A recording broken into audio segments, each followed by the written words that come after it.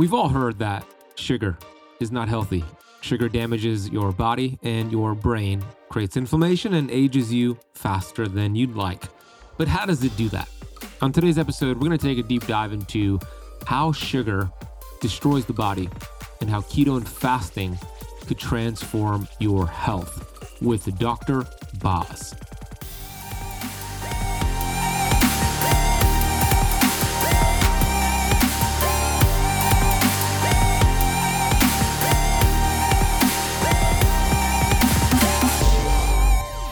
You are gifted with the human brain, with the human mechanics, with the most advanced mammal on earth to repair.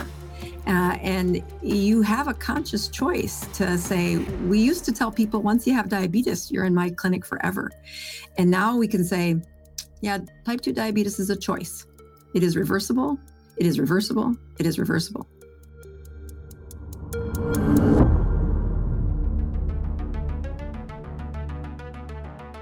We have access to ancient healing strategies such as ketosis, fasting, and carnivore. And on the Keto Camp podcast, we are determined to deliver the science to you.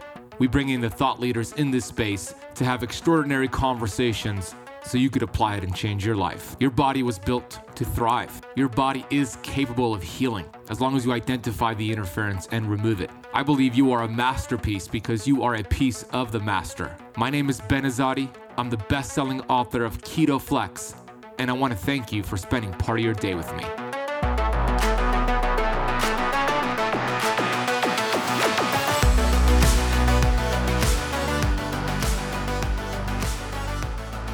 Hey, Keto Camper, Ben Azadi here, the host of the Keto Camp podcast. Thank you for pressing play today, and you're going to be so thankful you hit play on today's episode. It's a brand new episode with Dr. Boz. Now, Dr. Boz has been on the Keto Camp podcast before, just a few months ago, where we took a deep dive into the brain and how glucose and insulin can destroy the brain. We talked about addiction to food and other bad choices and what that does, how to overcome that. So if you didn't listen to that episode, that was episode 478.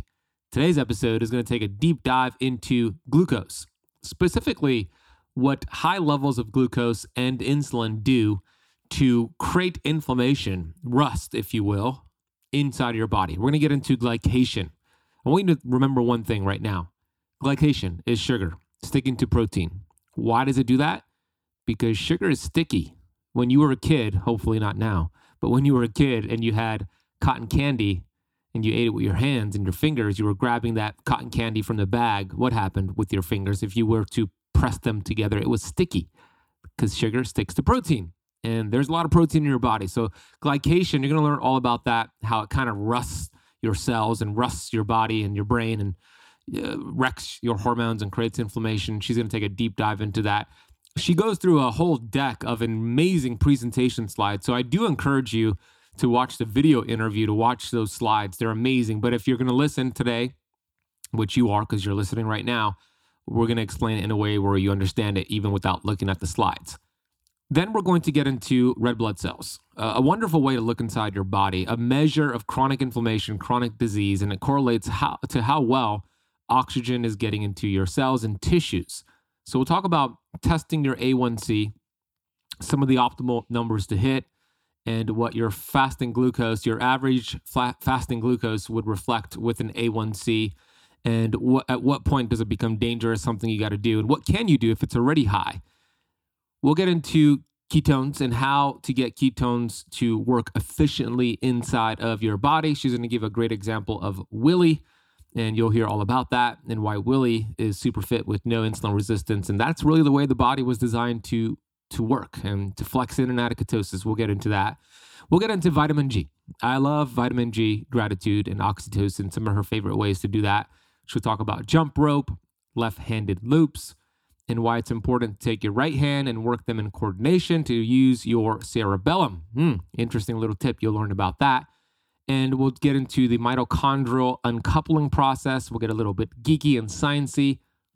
We'll discuss the link between depression and low vitamin D. And then we'll answer some questions from the audience that was tuning in during the recording. This is a longer than usual episode, and I got to tell you, it is worthwhile. You're going to enjoy every second of it. So I'm so excited you're listening right now. You're in for quite the treat. Before I bring on Dr. Boz, I want to take a minute to get to today's Apple Podcast rating and review of the day. This is a 5-star review from T. Leanne Ryan, titled My New Favorite Podcast. I came across this podcast after watching a Facebook Live, and now it's my new favorite podcast. Thank you for all that you do. It's made a huge change in my health journey. I am so glad we are your new favorite. Thank you so much. And I appreciate you listening or watching that Facebook Live. It was probably one of my Wednesday live streams. And if you didn't know, every Wednesday at 12 p.m. Eastern Time, 9 a.m. Pacific, I go live and I just do a 45-minute Q&A where I answer as many questions as possible. So I go live on my Facebook channel, which is The Ben Azadi. I go live simultaneously on YouTube, which is Keto Camp on YouTube. And I go live on Instagram, TikTok, Twitter, and Twitch all at the same time, every Wednesday, 12 p.m. Eastern Time. So if you want to hop on one of those live streams and ask me a question, that's where you'll find me, and that's where you'll get your questions answered. I want to remind you that we have our upcoming 7-day keto challenge coming up, which is free, and Dr. Boz is actually a featured speaker on the upcoming challenge. So you get more of the wonderful Dr. Boz on that challenge. We also have Dr. Jason Fung as a confirmed speaker and Dr. Ken Berry as a confirmed speaker with some other special guests that I will not announce yet. We will be giving away over $20,000. We upped the ante, $20,000 in free prizes for those who attend. 7 days, it's free, life-changing. It's going to be a masterclass on keto, fasting, carnivore, inflammation, hormones, insulin resistance, diabetes. I mean, everything you want to learn about your body and how to overcome some symptoms and be preventative and just thrive in life with your health. This is for you. Whether you're brand new to keto or have been doing it for years, this is for you. So all you need to do is go to ketocampchallenge.com or click the link in the podcast notes and register. We start on April 10th. You're going to want to be on that incredible challenge. It's going to change many, many lives. Without further ado, let's get to Dr. Boz. Now we bring on Dr. Boz. Dr. Boz, here's a photo of me and the beautiful Dr. Boz from Keto Orlando Summit last year in Orlando. We got to hang out together. We shared the stage together. It was such an honor to share the stage with somebody who's been a thought leader in the health and wellness space, not just keto. She's much more than keto. She understands cellular health. And we took this photo together after we both spoke on stage. Dr. Boz is an internal medicine doctor, author, mother, wife, teacher, a brilliant storyteller. She was born into a farming family in South Dakota, a small little town. Now she lives in Florida like me, inheriting hard work and the expectations that things are teachable. Throughout her medical training and career, she applied her inheritance to teach patients through storytelling and practical application of medical jargon, which you're going to see how brilliant she is at teaching. So without further ado, here's the wonderful, the beautiful, the intelligent Dr. Boz. Hey, Dr. Boz. Oh, thank you for that, Ben. It's so nice to be part of this. We need more of Ben Azadis throughout the universe. So we need more Ben and Boz. Ben and Boz. Right? Yeah, that should be our future podcast. Thank you for being here. I know a lot of our students are very excited about this session. They've been following you on your YouTube channel. They have your books. I forgot to mention, by the way, let me just make a quick note. Dr. Boz has these 2 books. They're incredible any way you can, and Keto Continuum. We're going to drop a link for both of them right now for you to get her book. So I just wanted to mention that before I forget. Thank you for being here, fellow Floridian. Now you live in Florida just like me.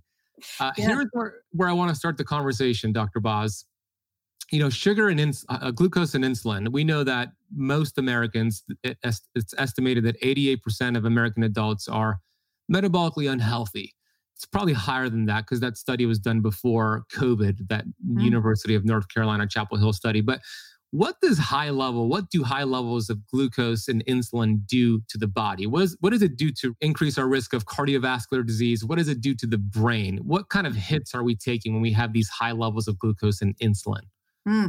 Well, you're feeding me the cream. This is my favorite topic. So yes, great question. Well played. Yeah, you look at the teaching of how to to comprehensively explain how much damage is done with a chronically elevated blood sugar. And it is a task that I continue to retry. What's the best tagline to really get people's attention? My favorite has been a lecture that I'm going to give a little bit of on Thursday. Oh, that's tomorrow. Yeah, tomorrow at Low Carb, where we talk about addiction. And in the world of addiction, I repair broken brains for a living. And so I have these SPECT scans that I probably can show on a slide here if we have the time or capacity, because the power of what the image shows, I think, is, to me, the best way that summarizes what's really going on. What's the price you're paying when you keep hitting a higher and higher and higher blood sugar?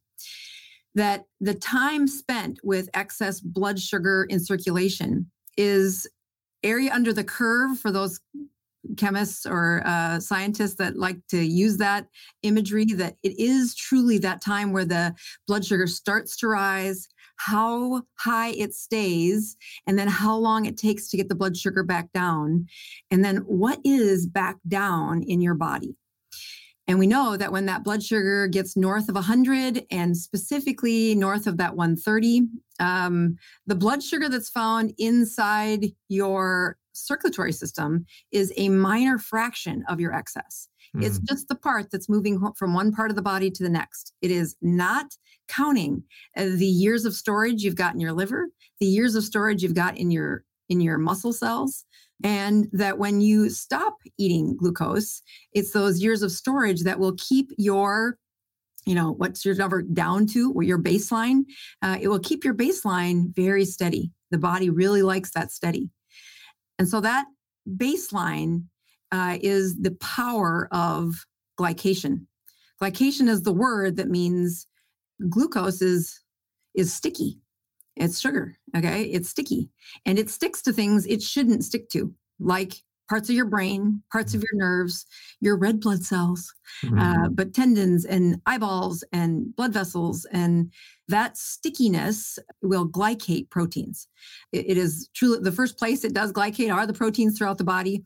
And you give me a protein, we can talk about how it glycates. So if we talk about a dangerous protein in the brain, those are amyloid proteins. Those are those little nasty things that we know are found in brains that have advanced Alzheimer's. But we also know it starts a lot before the Alzheimer's. It starts a lot before the memory problem. And that if you've got some methodical ways of lowering that down to number, that baseline number, that the body's built-in mechanisms for undoing that are remarkable. You are gifted with the human brain, with the human mechanics, with the most advanced mammal on earth to repair. And you have a conscious choice to say, we used to tell people, once you have diabetes, you're in my clinic forever. And now we can say, yeah, type 2 diabetes is a choice. It is reversible. It is reversible. It is reversible. And that choice is not for sissies, especially if you've had it for a while.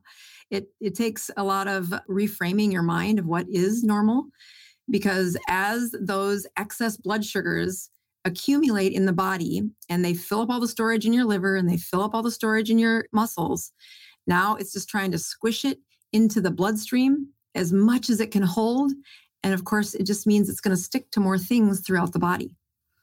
It's why my 2022 mission was to teach people how important it was to check their average blood sugar and to leave me out of the equation. Just prick your fingers, send in the test, and do it on your own. And we spent a hearty chunk of our resources on whenever we went to a conference to say, we'll pay for it. Just let us prick your finger and watch what your numbers are, because of how much that is an eye opener for what is your average blood sugar in your body. And knowing that we had a contest in our team that said, no, let me show you what your blood sugars are. And then we tested everybody as we trained them for a couple of the shows, and mine was higher than it should have been. So I'm human too, but so were a couple other people on the team. And so I said, all right, nothing better than positive peer pressure to change people. So how about live on our show, we show you what it looks like in 4 weeks from now, and then 4 weeks after that.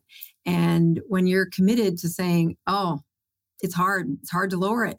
But when you do it in a tribe of people, you're mirror neuroning from other people. You're copying behavior of other people that do have health, that do really focus on how do you zip your lips after 6 o'clock? How do you really have a fasted state for 36 hours?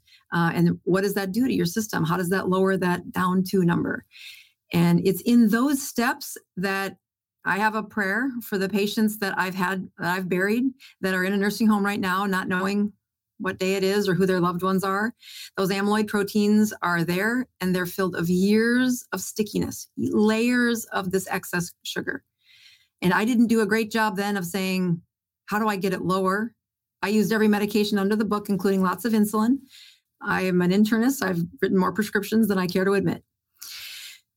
But with that, you get the pain of saying, all right, in their burden of teaching me the price of what it looks like to have excess sugars floating around your system and the glycation of your brain, let me be an example of how to do it differently.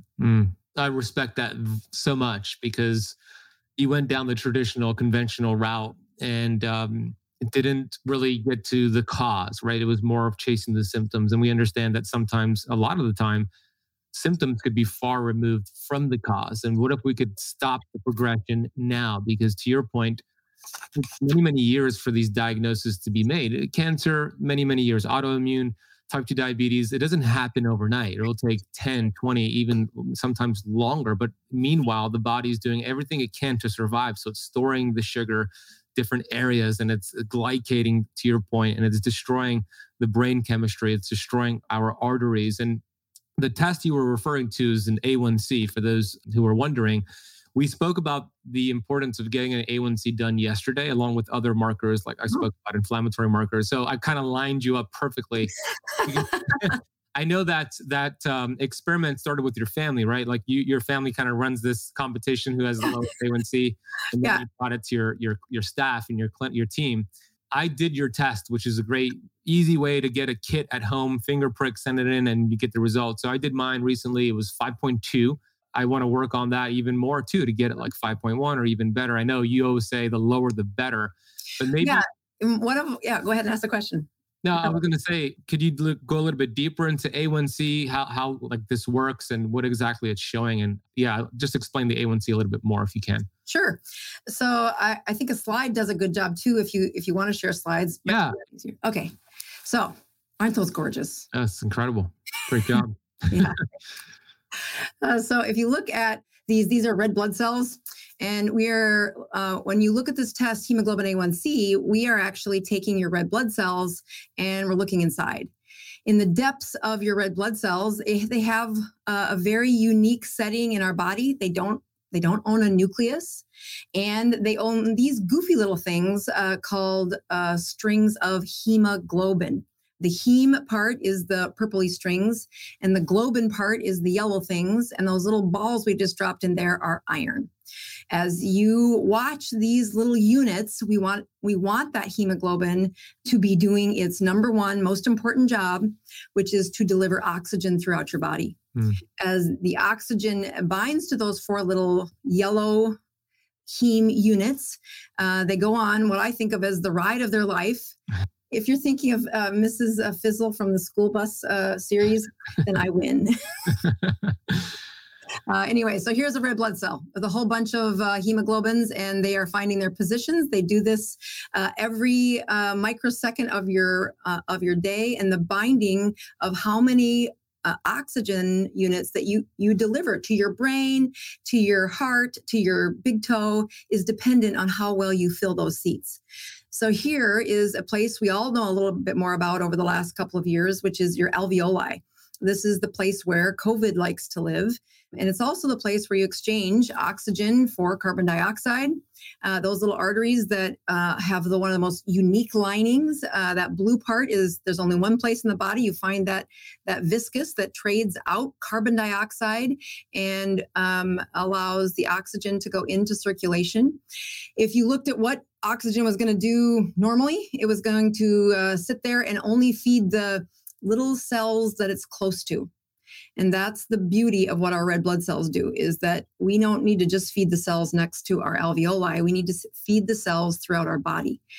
So as you measure depths of chronic inflammation or chronic disease, we correlate that directly to, well, how well did we get oxygen to their tissues? And your doctor has been checking this over and over and over again, every 3 months, as often as your insurance would let you, as soon as they see that your hemoglobin or that your blood sugars are elevated. Mm-hmm. And this chart shows you all of the diseases that are directly linked to your blood sugars. Wow. That's heart disease. That's cancer. I have a new updated one this year for the speech I'm going to do in a couple of days, which said COVID was number 3. Suicide jumped off the list of top 10, and COVID was number 3.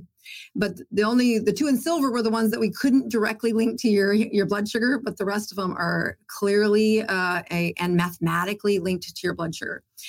And so the part that most people don't appreciate is that the red blood cell has this unique process where it allows into the cell this unique molecule without a receptor.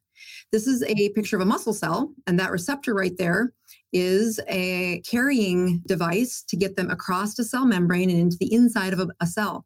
But your red blood cells do not need that carrying device or receptor to get glucose in. So this is where the higher your blood sugars, the more it's going in and out of those red blood cells. It doesn't matter if you're insulin resistant or not. It's a numerical, mathematical equation. And if you have a red blood cell that comes near that magnet, that globin, it will push oxygen out of the way, and it sticks in that spot for a lifetime. So these red blood cells last 100 days, about 3 months. And if on the first day out of the bone marrow, this baby blood vessel has a hemoglobin that gets squished or splatted by the gummy process of a glucose, is there forever. Now, this guy can only carry 3 oxygen and not 4. That's what glycation is. This demonstration is the same process that happened in your brain, the same process that happens to when people say, I have arthritis, I'm like, what you really have are glycated tendons. And you can get those glycated tendons unglycated before they calcify, which takes a long time. Then we have hope.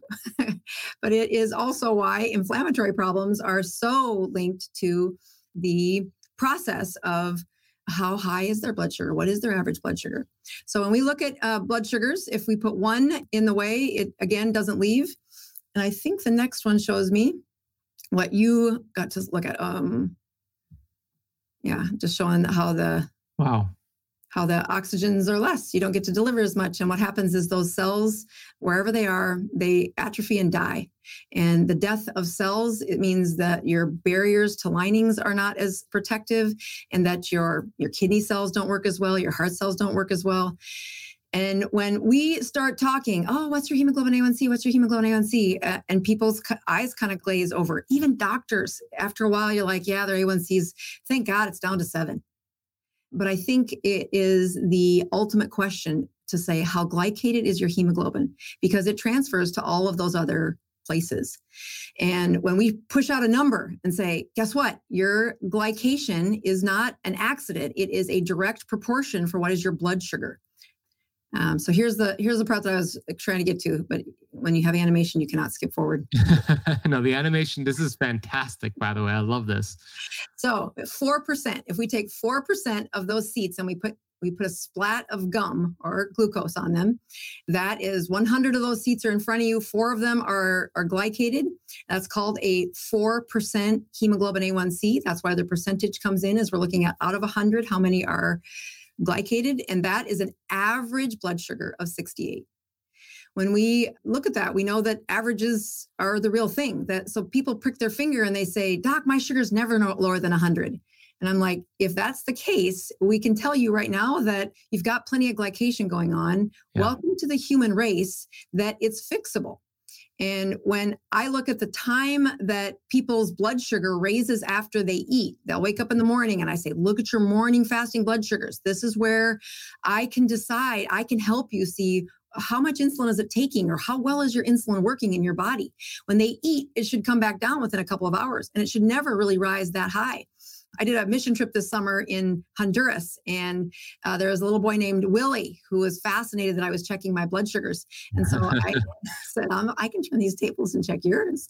And he thought that was the coolest thing. Anyways, so I got several points of data for him, and his hemoglobin A1C was like on the edge of malnourishment because he's super scrawny. The only food he gets is when he's at school. There is no snacking at night. He eats at 4 o'clock or 4:30 in the afternoon, knowing he's going home to no place with refrigeration and no place with food. So his average A1C was 4.5. And he burns carbs during the day because that's what they feed him. But he's as skinny as a rail. He turns on those ketones at night and burns fat as soon as he goes to sleep. And it's in that metabolic flux of his cells are using glucose when he eats, but because he is not insulin resistant, because there's not a lot of glycation going on, his body will turn on those ketones at night. And by golly, he has better blood sugars than both you and I put together. And here's what it looks like to have 5 of them. And take a guess. So you said yours was 5.2? Yes. Okay. So what do you think your average blood sugar was? I would say 88, 90. Yeah. So 5.0 is 7. So it'd probably be just north of 100. And it goes through all the numbers and just kind of, it's fun to watch this because when we add a sugar and then that was 7 and here's 8. 183. Yeah. So there was an 11, you said? Somebody was at 11. Yep. I think it was Danelle. Yeah. So you can see there's just 9 of those glucose filled now, but that's a blood sugar of 211. And you can see that why when they get to an A1C of 11, you've got an average blood sugar that's plus or minus 269. And that's average. That means there's times it's much higher than that. And what's your the body, highest I've seen? Yeah. Highest A1C you've seen? 19. 19. Oh my gosh. Yeah. That's dangerous. Very dangerous. Yeah. And, here's just the scale. So if we don't count in whole numbers, we are very, there's millions of spots. So this just kind of scrolls through. And if you find your number, you can see your average blood sugar. And it's not without a major punchline to say, well, how glycated is your brain? How glycated is your big toe? How glycated is your heart? And the process of reducing this, it's hard because you got a set point inside your system that's saying, but you used to be 190 pounds and now you're trying to be 175. And there's so many forces inside the body trying to push it back up to what it was set at, that the years people live at that higher body mass and at a higher blood sugar have led to their system being a set point that is, like I said, much higher. So thanks for letting me do my favorite thing, which is use slides to teach. That was so good. Brilliant. You're our brilliant teacher. Those slides are epic. Everybody watch the replay and look at that again. So, all right, a lot to unpack there. You clearly demonstrated why those diseases happen. Lack of oxygen, glycation. It starts with your sugars increasing, and you could identify where you're at and get a baseline by getting an A1C done.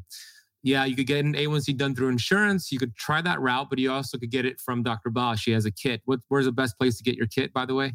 Yeah, bozmd.com. In the store, you can buy an A1C. We think we finally just got approved on Amazon too. So Amazon is really funky about medical tests online. So we had to do literally a year of paperwork to get there. So pray to God it stays. Because if you've been to Amazon, it's really game of whack-a-mole. But it is truly this access for you, because if you do order it from your doctor, that's great. Do that. I've done them on the same day 3 or 4 times now. And they are, all the studies say they match, but I've been around the schoolyard enough times to say, I should check it. I'm just going to check it. Perfect match every time. I've been really thankful for that. But also that your insurance will only cover it if you have a diagnosis of diabetes. They will only cover it every 3 months, so 4 times a year. And it's because it's the life of the blood cell. Oh, you can only look at it every lifespan. But that's not true. It's an average that should be coming down. So when we do our competition on the show, we said, no, I don't want to wait a year to show you that I'm better. And if you've ever looked at, the behavior model for feedback, you wait 3 months to tell somebody how they're doing. Guess what? They are off the wagon. They do not care. But if you're on a contest and you say, okay, I have 4 weeks to move the needle. I have 4 weeks to change the average. That means you got to get your game on, man. You got to have some intensity in how you perform and what your numbers are going to be. And so it turned out great because I think at KetoCon, which was in June, I was an embarrassing either 5'5" or 5'4". I actually can't remember now.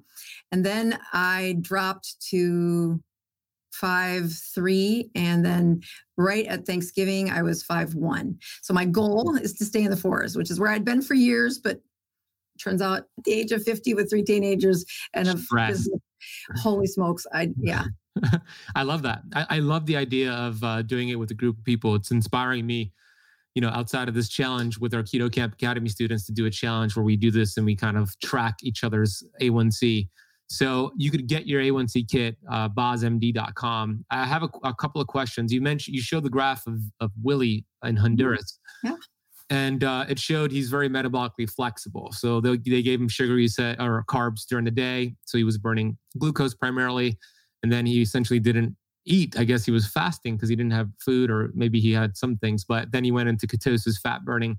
Would that be the goal for most people, to have that metabolic flexibility where you could actually use both pathways efficiently? Right. I track these with patients and with people that I closely mentor. And it's shocking to them when they watch me on my live show and I'll prick my finger. And at the beginning of the show, I have lower ketones. And at the end of the show, I'll have more ketones. Or the flexibility that when I'm on a 3-day fast, what happens and how my ketones flex. And so they show up into the life of checking glucose and ketones with 20 years of 15 extra, 20 extra, 50 extra pounds. And they wonder, well, why can't I get my ketones to rise? Why can't I get my ketones to rise? Or what's more likely is they drop their carbohydrates and they get on a ketogenic diet and they're peeing ketones. But 4 weeks later, they check their finger and they can't find ketones. They can't pee ketones. They can't find ketones in their circulation. They're like, I'm doing everything like I was 4 weeks ago. Why is this not working? And it's a fantastic comparison. It's why I use Willie, is he has no insulin resistance. This is what it looks like to have no insulin resistance, to never have been overweight.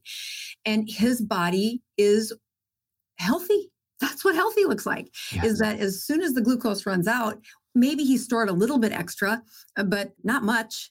He then makes ketones and he uses ketones to survive the night.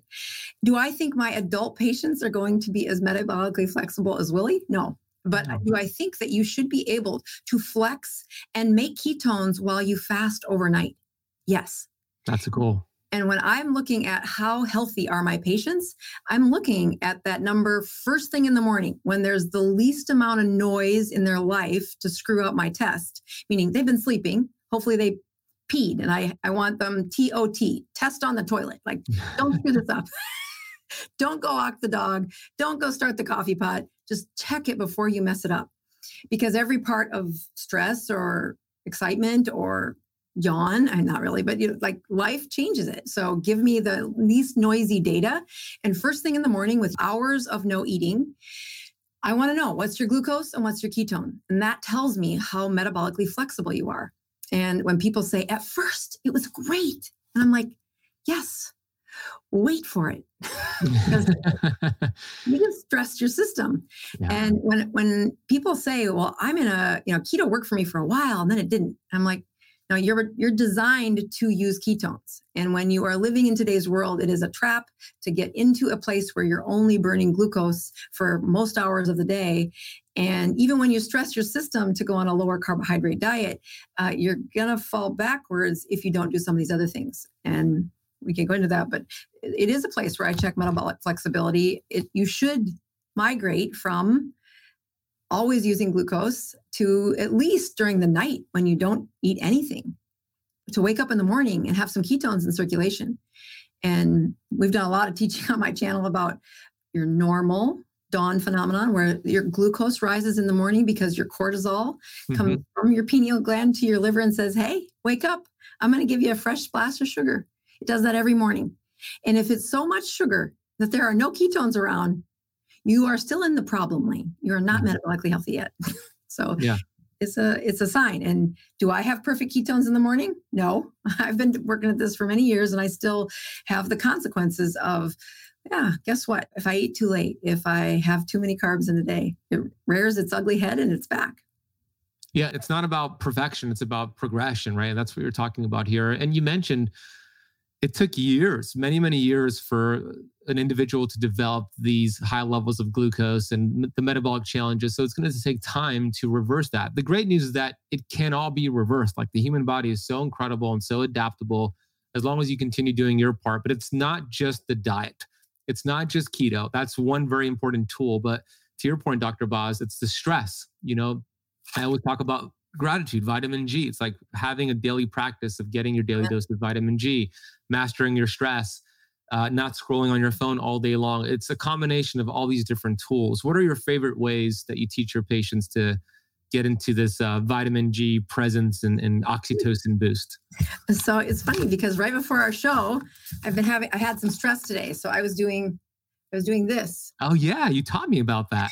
Okay, where it is the fastest hack to get your brain to slow down. And I think any people using courage in today's world, you're going to have days where it doesn't go like you think it should. It hits you with a left hook. But there are some awesome hacks in life. I'm a woman of faith. I have my daily devotion and my prayers to say, okay, fill me up with some grace today and let me be that to the world. But I still fail. And some of the best physical hacks that I've used with lots of addiction patients, lots of patients with brain injury, are left-handed loops. And that's what that is. So it's messy for a reason. It's part of the process, is to let go of and let your left hand, your non-dominant hand, write loops across the table or across the tablet, and do that for at least 3 minutes. And to watch the MRI before they do that versus after they do that, the amount of noise, which is slang for a bunch of other things, but that's probably the best way to talk about it, is less in the brain. Wow. And the other major thing that I do is I have people do 1 minute of jump rope. What does that do? So besides activate the lymphatic system. Right. Yeah. Well, 1 minute is not a lot of time commitment. I work with elders, so I tell them, the weight on your knee as you go down the stairs is about 10 times the weight that you have when you jump an inch off the ground with 2 feet. So don't give me, you have knee pain, you have back pain. This is part of your body having a little stress to improve, but it's mainly for your brain. When you take your right hand and your left hand, and they have to work in coordination, and then there has to be a rhythm, which is using your cerebellum, that little part of your brain way at the back. But if you're in gross anatomy and you take the brain out and you say, let's weigh the cerebellum against the rest of the brain, all of the white matter, the gray matter, the spinal cord, so if you weigh them, this is twice as heavy as the rest of the brain, because that cerebellum has that many dense neural connections. Wow. And is so core to why we are such an advanced mammal. So that rhythm, that rhythmic nature, is not only using crosstalk, right hand, left hand, but also using rhythm. You get similar results if you play the piano, but this one raises your heart rate too, and I don't have to teach you piano lessons. Do you play piano, by the way? Well, my children did, so I figured if I've taught 3 boys how to play the piano for the better part of 18 years, I play enough. Yes. I played as a kid, but I bet my parents that if I got a 1+ on this damn recital piece, that I could quit piano in the 7th grade, and I got a 1+. So you quit it. That is interesting about, using both hands, the coordination, what it does for the brain. It makes me think, because I don't know if you know this, Dr. Boz, when we talk about like different careers out there, we know there's doctors, there's teachers, different careers. The longest lifespan with different careers is actually conductors, orchestra conductors. So I wonder if there's something going on there with the hands moving and the brain, because there's some sort of link there. Isn't that interesting? Got to be interesting. Yeah. Wow. Yeah. I actually didn't know that. That's very interesting. Very interesting. Yeah. It's a fun fact. Hey, when was the last time you bit into a juicy burger or a perfectly cooked steak and thought to yourself, This is the best thing I've ever tasted. If it's been a while, it's probably because most meat products are conventionally raised, which not only affects the flavor profile, but significantly diminishes the beneficial nutrients and minerals. And believe it or not, even products that are labeled as grass-fed or ethically raised to make you think they're high quality are often finished on grain or in factory farms, which is why I am so excited to share something with you today that will not only help you avoid the hormones, antibiotics, and pesticide residues that diminish the taste of conventionally raised meat, but could also save you nearly $1,000 over the next year on your grocery bill. And the best part, this may be the best tasting thing you've had in a long time. So what the heck am I talking about? I'm talking about Wild Pastures Meat Delivery. They provide the highest quality meats from small, regenerative, family-run farms here in the United States that prioritize sustainability and animal welfare. Their beef is 100% grass-fed. Their pork and poultry are pasture-raised, something you won't find anywhere in the grocery store, resulting in meats that are not only healthier for you, but also better for the environment. One of the reasons why me and my fiance Natasha loves Wild Pastures is that we can opt out of supporting harmful conventional farming practices and instead support small, family-run farms without spending a fortune. And the convenience doesn't stop there.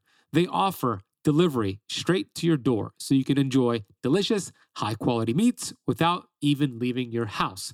No matter where you are in the lower 48 states, Wild Pastures has got you covered. Not only is this the most convenient way to get your meat products, but Wild Pasture meats are better for you nutritionally, and they're higher in the total nutrients, phytonutrients, antioxidants, key fatty acids, vitamins, minerals, proteins, and amino acids. And today, for keto campers, for a limited time, you can get 20% off every box plus free shipping for life and $15 off your first box. This is a crazy deal, and I hope you take advantage of it. So make the switch to Wild Pastures today and save nearly $1,000 on your grocery bill while feeling healthier and enjoying the best tasting meats of your life. All you need to do is go to the link in the podcast notes down below. Everything is already applied. All you got to do is click that link, customize your order, and you'll have some delicious, healthy tasting meats very soon. Head to the podcast notes down below, click the link, enjoy your Wild Pastures. Okay, let's get right back to this episode. So we discussed the importance of getting an A1C done, checking your glucose and ketones, what the dawn effect does, why you want to check it first thing in the morning, glucose and ketones, before you look at your phone, before you enter this rat race that we're in. And then you have a baseline, and then you could work from there. It's important to get your own unique individual baseline and trust the process. It's not going to happen overnight, but over time, your body will adapt. You just got to remove the interference and the body will go on to heal itself. Mm-hmm. Now, let's talk a little bit more about ketones as it relates to the mitochondria. Mm-hmm. On session 1, I discussed how ketones communicate with the mitochondria. You educate on this very brilliantly, and it helps the mitochondria produce more energy at the same time lowering free radicals via this mitochondrial uncoupling process. And you love to talk about, and you're really good at it, talking about mitochondria uncoupling. So I'd love for you to deep dive into what exactly is happening there, how that raises the basal metabolic rate so we burn more calories. What is this mitochondrial uncoupling process? Yeah, this is one of my favorite topics. So stop me if I go too far. We will never stop you. Go. So when you're looking at the beauty of what's happening in a mitochondria, it is this engine that we need activated. But if you study folks that come in my front door of an internal medicine clinic, you can almost look at their mitochondria by looking at what your brain says their youth is. I don't know if you've seen this study out of Stanford where they were trying to work on an AI tool for age prediction from your face. And so they were trying to train the computer to look at what's the age of this person.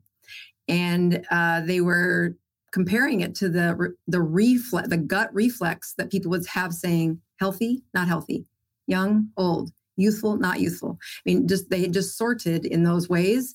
And how when you look at someone and you can see youth, you can see health. It's this weird thing where I can say this out loud. I don't know if I can use the words to describe it, but I totally know what you're talking about. Mm-hmm. And it turns out when they were able to predict the youth, it also correlated to the lifespan of their mitochondria. How long could the mitochondria live? How long did they go before they went dormant? And how well were they doing at the efficiency that the mitochondria are in charge of? I mean, one of many things is the mitochondria will take your hormones. Let's just take vitamin D. It takes vitamin D and it turns it from the vitamin D that can't get into your nucleus to the kind that can.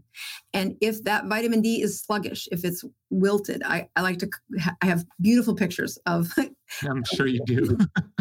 just functional mitochondria and the healthy mitochondria. And a healthy mitochondria is very inflated. It's very elongated. It's not circular. It's more like an oval. It has extra folds in it. And when it spins its mechanisms through that chain of reactions, it puts out a very robust amount of energy as long as it's not inflamed. And the inflammation inside a mitochondria it has so many mechanisms to undo it. Your body is not designed to fail. It's designed to fix what you do wrong, to have an escape route to improve. And so by the time a mitochondria causes people to age, that look in the thing saying, how can that person be 40? They look 60. Mm-hmm. That aging too fast is, that all of the mechanisms that were supposed to be reset the mitochondria, get it back going again, have failed. And inside the mitochondria, if you look at them under like an electron microscope, so you can see the folds, you can see what they're doing. The folds aren't as many. The internal cell lining, so it's a subcellular lining around the mitochondria. It's kind of got a deflated look, not a nice taut full look. And it's through all of these points that you can rack up on, is it a healthy mitochondria or not healthy mitochondria, that the human brain in this AI, which always did better than the computer, was able to say healthy, not healthy, healthy, not healthy, healthy, wow. Not healthy. And so I always think of it as the best compliment when patients come in and say, Doc, it's been 3 weeks and the scale hasn't changed. And I said, well, does anything good happen? I'm like, oh yeah, you can't believe how everybody tells me I look younger. And I use that as a way to say, so there's a whole bunch of geeky science going on in that mitochondria, that mitochondria has a programmed subcellular death as well, that apoptosis of mitochondria. Like, it's not working, just throw it away. It's worthless. Mm-hmm. Before it does that, it becomes dormant. So it's useless. It's taking enough energy to stay alive, but that's not much. And when we look at the health of people, we can rate that health by how many mitochondria were activated inside their muscle cell, inside their brain cells, the astrocytes, inside their cardiac cells. Yeah. And when they are filled with insulin, they have all those years of elevated blood sugars. And I know people love to get off in the weeds about hormones of estrogen and testosterone and cortisol. And I'm like, we'll start with hormone number 1, which is insulin. It's 90% of your problem, and you are losing focus of how to improve until you reduce the insulin. Because that insulin signals, just shut it down. He's not useful. We'll live without him for now. And then they start to have cracks in them. So one of my slides is lovely. It's a broken mitochondria. And I talk about how as glucose are spinning through that mitochondria, if it's broken, the little cracks that it has, that's where these electrons leak out. Mm. So those are free radicals. That's your reactive oxygen species. Those are those nasty, gnarly things that take our DNA and they crinkle it and they cause transcription errors so that our proteins are no longer the proteins we want. They're the proteins that, smack, they activated a cancer. Oh, dang, they activated an autoimmune disorder. Oh, they made more amyloid. They worsened my dementia. Those were not the proteins you were trying to protect from. They were the ones you were trying to undo. And they came from that mitochondria that's leaking out the excess. ROS, yeah. Right. So you say, well, how do I fix that, Doc? How do I fix that? Number one thing you have to do inside the mitochondria is to reduce the inflammation. You have to have less, I call it heat, but that's not probably the best word in this case. You have to have less wasted energy.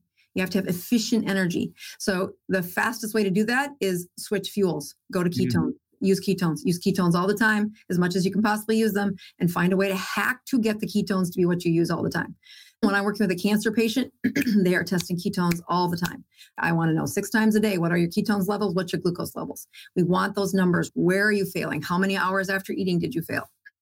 We don't have time to say, I need you to adjust your life and find your Zen moment to give up carbs. I need you to give up carbs, and we're going to have to deal with biohacking, biologically hacking your behavior when we get past this first round of chemo. And in that spirit, it is remarkable how fast, when pushed to a life or death situation, people can see the production of healthy ketones being used by a body at a remarkably fast rate. Now, they're under doctor supervision because a lot of crap can go wrong, especially if you're on a bunch of medications.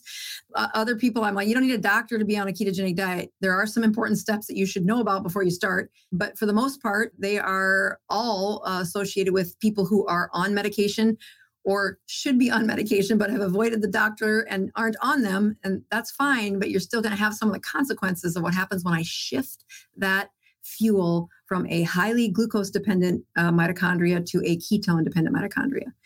And it's in that process where I can now start to predict how well that ketone is going to be replaced. That mitochondria is going to be replaced. So we talk about autophagy, the replacement of cells when they are either not living up to their part of the deal or their protein is not useful anymore, and they'll recycle and say, let's use the parts of this little thing. But what's more powerful is how that stimulation to shut down a mitochondria and start another one is the beginning steps for repairing their metabolism, repairing that, oh, you look healthy. And there are several studies to look at when inside a muscle cell, how many mitochondria on average are you using? And by nature, your male cells are going to have more mitochondria than my female cells. And when we both get bathed by insulin, you're going to drop mitochondria faster than me, but we're both going to get to a low part that is just barely enough to keep that cell alive. And the price you pay for having that is a bunch of free radicals, a bunch of those reactive oxygen species that tear up the inside, ping pong off, and destroy cells in the wrong way. And that is good for cancer, good for autoimmune problems, good for aging, not good for a strong metabolism. Yeah, what a masterful breakdown. I love that you went deep there because we were discussing the mitochondria on Monday, as I mentioned. And one of my questions, I did a quiz question for the group here. I asked them, which cells do you think have the highest concentration of mitochondria? And I kind of gave them a clue. I said, look, the number one priority for the innate intelligence is survival. So it's going to be the cells that are most needed for survival. And it's the brain cells, right? Some regions have, millions of mitochondria. Yes. And then you have like the eyeballs, the heart, the ovaries. What do they all have in common? As you know, Dr. Boss, they're all really important for survival, reproduction. And then we have other cells that might have a few hundred mitochondria that are just not as important for survival. And a couple of things that I've learned about mitochondria is that 100%, and you could correct me if I'm wrong here, but 100% of mitochondria that we get is inherited from mom. And then number two, about 10 to 20% of your total body weight is composed of mitochondria. It's like your body's loaded with them.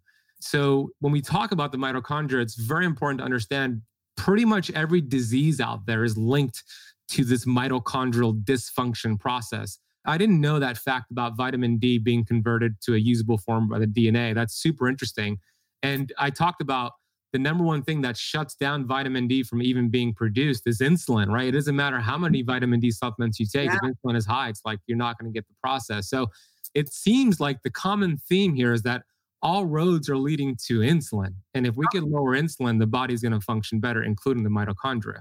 Yeah, it's actually the biggest punchline that I see a lot of keto coaches or advisors is once you get in the space and you kind of get your head around ketones and glucose and metabolism, they want to say, well, what's new? What can I teach this new? What can I teach this new? And they are off in the weeds about some like progesterone estrogen ratio. And I'm like, you got to fix insulin before any of that crap matters. You can learn about it, but your patients shouldn't hear word one about that until you have a vitamin D north of 100 routinely for 3 months. Oh, wow. a vitamin D north of 100 routinely for 3 months. That's your goal. So we have the competition that first started in our house was the vitamin D one. So that it had been out for a couple of years. Same company does the same process where it looks at vitamin D. And I repair brains for a living. If you want to see the biggest sabotage for a brain repair, it's a vitamin D that's south of 50. We know that if it's between 40 and 50, there are symptoms of depression, anxiety.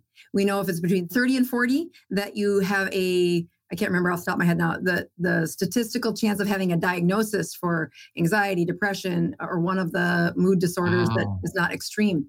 You get south of 20 and you lose IQ points.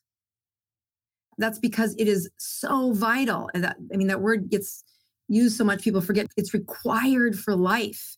It's so vital that when you watch what your cells do, when the vitamin D is inside the cell and the mitochondria turns it on, now it can slip into that nucleus. And then in that nucleus, out comes a bunch of proteins. And what proteins come out? Well, it depends on what cell you're talking about. For the brain cell, it is how they make neurotransmitters, how they repair the brain, how they sleep at night, how do they deal with inflammation. All of those are related to different proteins in your brain. A couple of specific ones called BDNF, brain-derived neurotropic factor, really interesting molecule that Google it. But again, you can't make that if your vitamin D is low. And I mean if it's less than 50. You can make it at a slowish pace, less than 50. So in my practice, when they're coming to see me for brain injury, they're coming to see me because their brain doesn't work. And step one, got to get the vitamin D above 50. I don't care how we do it. And I have seen, again, people doing their best, trying to find the right answer for people, saying, well, the lab test says that it's toxic if it's above 100. And I'm like, there's no such thing. Right. Let me show you what we really know. So let's go to the extreme. The people who I think are some of the bravest physicians on the world, which is the frontline people. Have I told you this story before? I don't think so. No. Okay. So that are on the front lines of COVID response when people were in the ICU. And so once they get on the ventilator, the death rates were, north of 80%. They're dying. They're dying so quickly they don't have enough ventilators, right? And so we say, well, what are some of the predictors that would improve their immune system to work right now? And that is, well, get vitamin D inside that white blood cell. So instead of taking the vitamin D, which is a fat soluble drug. So you're going to take it, it's going to get to your gut, then your acid's going to break it down, then you get to GI and you got to absorb it and got to go through your lymph system. Okay, it's got a long path before it's going to get to your white blood cells. Okay, let's skip that. Let's put it in their vein. Okay, it's a fat soluble thing going in their vein. Let me tell you, that was going to take a whole bunch of FDA approvals. Oh, but it's COVID. So we're doing it on the people that are about to die. And we're giving them intravenous, I want to say it was 150,000 units of vitamin D. I mean, it's so freaking high. It's beyond. And it's high and it's IV. So it's going right into your, it's highly absorbable. It's being used. Right. Wow. So they put that in and it changed survival rates. It didn't change ventilations. It didn't change infection rate. I mean, it did change those things. They didn't look at the little bitty things that people sometimes measure in a study to make it look sexy in a headline. They said, did they live? It changed survival rates. Amazing. And at the same time, they're saying, well, we have all these naysayers. You're going to get them toxic. You're going to get them toxic. I'm like, no toxicities were documented. Zero toxicities were documented. Has there ever been a vitamin D toxicity ever documented? I've never come across it. There has been? Mm-hmm. Yeah, they get psychotic. Oh, really? So at what levels typically is that? Like over 200 or? I don't know what their blood levels were. I just know the symptoms were high. I mean, so again, bell-shaped curves, they want people to have zero toxicity. So I can tell you that they must have had a few of them documented in the hundreds because that's where the toxicity is said to be. Oh, but if you ask me what I want my vitamin D to stay at, and I was really good about taking my vitamin D when I lived in South Dakota. And then I got to Florida. I thought the sun was going to help me, but damn, it means you actually have to leave the office and be in the sun. That's true. So I've had a really crappy time getting my vitamin. But my goal is always to be at least 50, up to 150. Like that's where I want to stay. And again, this is not medical advice. Yeah, not medical advice. Here's the downside of this. You go to a regular doctor or somebody goes to the regular doctor, they get vitamin D. they see on that reference range, it might show 30 to 100. So maybe they're 32 and the doctor will say nothing about it. Like, you're in the range, you're good to go. But that is a deficiency. You mentioned you're getting these neurological symptoms, anxiety, depression, immune system is dropping. So I think mine, I tested 2 weeks ago, it was 63. I do get out in the sun. I don't take vitamin D supplementation. I haven't taken it in a while, but I do get out in the sun every day. So that's the goal for you, Dr. Boz. Let's go to the beach together in Sarasota, get some sun, get our vitamin D going, because you're already dropping insulin, me too. So it's easy for us to raise vitamin D if insulin is low. This has been so good. So let's get into VIP Q&A. Deb, I see you on here.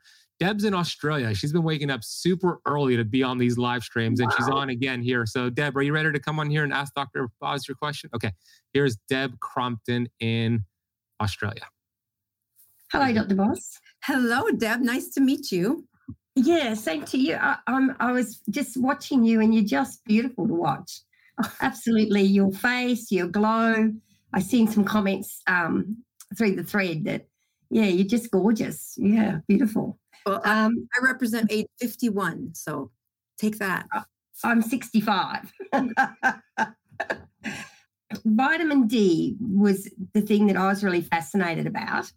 And my question is, I was going to a naturopath for quite some time, and one of the big things he put me on was vitamin D, 10,000 milligrams. Is that the right terminology? To help with my thyroid.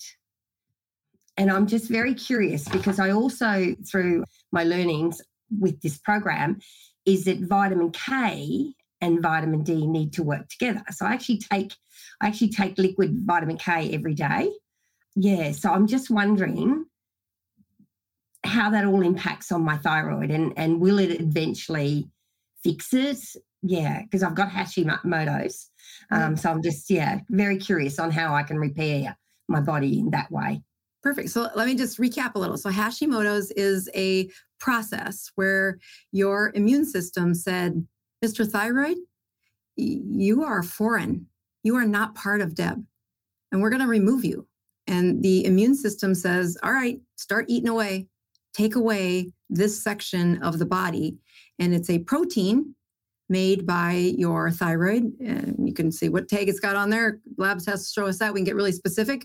But I would tell you to stay at 30,000 feet for a little longer and say, well, why? Why did her immune system do that? And the attack of that white blood cell system of your thyroid was one of those glycated proteins that then started to mismatch, started to not be transcribed correctly. And now you've got this replication of the defective one that's living in your system. So the good news is your body knows which one was the original, and it will always default back to the one that is the original signal. But it can't find the original signal when the body's filled with all this inflammation, all of that glycation, all of that excess insulin, excess blood sugar. One of the ways that the thyroid made the protein in the first place was that your vitamin D went into the thyroid cell. And then the mitochondria in the thyroid cell said, it makes a quarter turn, has a couple of bonds in there, and then it slips into your nucleus inside the thyroid. And the nucleus has this list of proteins it's supposed to make. And when the vitamin D is doing its job, out come the right proteins.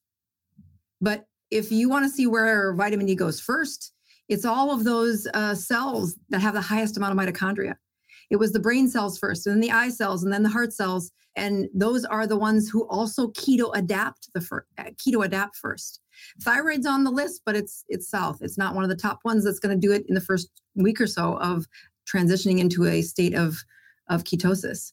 So when you're saying, well, how do I get the inflammation inside my thyroid less? Do I put like ice on it? Do I ice my thyroid?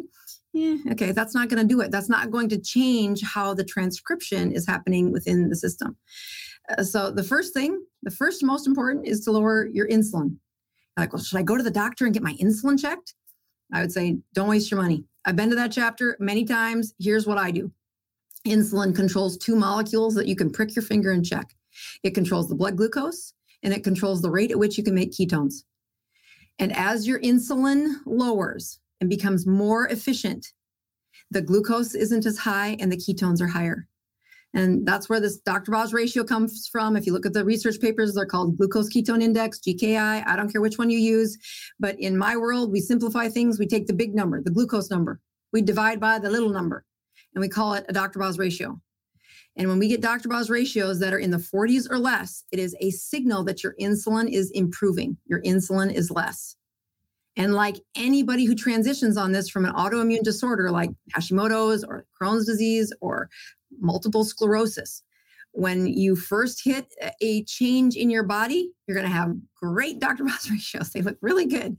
And everybody else in your support group grows hairy eyebrows and growls at you because like, how are her ketones 4.2? Because she's new. Her body doesn't know what to do with them yet. So as you adapt, your body will always reach for a steady state. And that's where your insulin says, okay, now I'm at my new level. And the next step is what I write about in my keto continuum, saying, now you need the next step. Now you need the next step. And if you are looking to repair that, you've got to keep that Dr. Boz ratio of 40 or less, because it is highly correlated to a low enough insulin that if you did inject vitamin D into your body, it could actually get to your thyroid. When people say, I'm taking thyroid, I'm like, yeah, but you're also eating carbs 4 times a day. Mm. So you're destroying my plan of getting thyroid filled with vitamin D. Now, in the other sense, vitamin K is another one of our fat-soluble vitamins. Vitamin D, vitamin E, vitamin A, vitamin K. K, the fourth one, has a lot of things it does, including blood clotting. So there's a whole bunch of reasons a doctor shouldn't be talking about vitamin K outside of an exam room. But I will give you a few little things that there's one vitamin that I put my name on. I don't make anything that I don't take or somebody in my family doesn't take. And I have one vitamin that I make, and that is vitamin K2D3. And it is because it is so important that it is available in your system. And I'm pretty good. You can Google one of my favorite videos that is not very well viewed, but it's totally my favorite, Dr. Boz and fermented liver. So I live eat fermented liver with my son. And you say, well, why would you do a crazy thing like that? I was trying to figure out ways that you could possibly get K2 in your diet. It's through fermentation. And so there's this soy thing, but it tasted terrible. And I'm like, not that fermented liver tasted that, but I'll let you watch the video. Anyway, the point is that I have hacked every way to the moon to figure out how to get K2 in my kids and my husband. Okay, we're making a capsule. We are putting this in a pill because there is just no way I'm going to get him to eat this. And I get him to eat some pretty crazy things. So as you'll see on that video. But the point I'm making is vitamin K and vitamin D are fat soluble. So just like the rest of your body, when it says store the energy as fat, it does not exclude your fat soluble vitamins. I was on a podcast the other day and we were talking about different, forms of vitamin D, and I think it was vitamin D. It was one of the fat. Yeah, I think it was vitamin D. I'm like, well, what if you check this level of vitamin D or this type of vitamin D or that type? And I'm like, you know what? Do this experiment. You can prick your finger and check vitamin D, just like you can prick your finger and check an A1C. So I had the kits at home and we checked vitamin D before I started a fast, and it was crappy. And then I went 48 hours into a fast, and then I went 72 hours into the fast. And then I went a day after the fast. So I had 4 vitamin Ds in like 5 days or something. And the point was to show you that when you're fasting, your fat cells empty. And if I have vitamin D stored in my fat cells, and I open up the fat cells to live without food, without consuming food, I'm going to empty fat cells. Guess what's in there? Vitamin D. And so nobody will do that test from a doctor's point of view because it's a waste of money and insurance not okay. But you can do it. You can just order the test, and it's maybe a little expensive to do that many of them. But the point is the teachable moment, which says inside the fat cells are testosterone and cortisol and vitamin D and estrogen and your fat-based hormones that are locked inside because of insulin. And so when people say, what should I do about this autoimmune disorder? First and foremost, I need you in a rhythm of life that does what Willie did, which is flexibly turn off the glucose and turn on the ketones. And, it's something that I have spent an inappropriate amount of hours making slides teaching. But I really think it's what I've been called to do, to say, no, let me show you what is happening in these people. And when they finally hack it and say, oh, you mean I can't just fast one time for 72 hours and make it all better? I'm like, no, honey, this can go right back to what you were doing because your body has a message. It has a memory. And the good part about your body's memory is that it remembers which one of those hormones were your original, which one of those proteins inside your body was your original. And it will turn off that antibody in most cases when they get that inflammation out of their system. I was never able to say that before doing the ketogenic diet. I thought it was crazy. The first person I ever heard that from was Dr. Fung. And I was so relieved that another doctor had seen it. Like, what do you mean? Yeah, I get your thyroid's reversing. Why, doc? I have no idea why your thyroid is getting better. It's not in my textbook. I don't know. And I can remember that first lecture from Dr. Fung where I heard him say that. And I'm like, oh, he just said that the emperor has no clothes. The emperor has no clothes, you guys. Yeah. That's so good. Yeah. What a great answer. Deb, thank you so much for the question. Appreciate it. Thank you for being so committed to join from Australia as well. It's a great question. I'm sure there's lots of autoimmune people out there that were looking for that parallel. So that's a great question. Great answer. Perfect answer. Okay. We have Tamara here. Tamara, I'm going to bring you on and ask Dr. Boz the question. Hey, Tamara.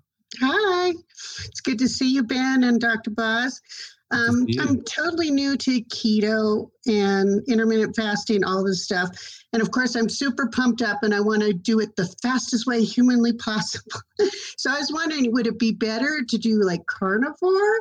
Would it be better to do keto and fasting? What is going to be the way to get healthiest the fastest? Okay, so the first thing I would ask you is how new? Days new or weeks new?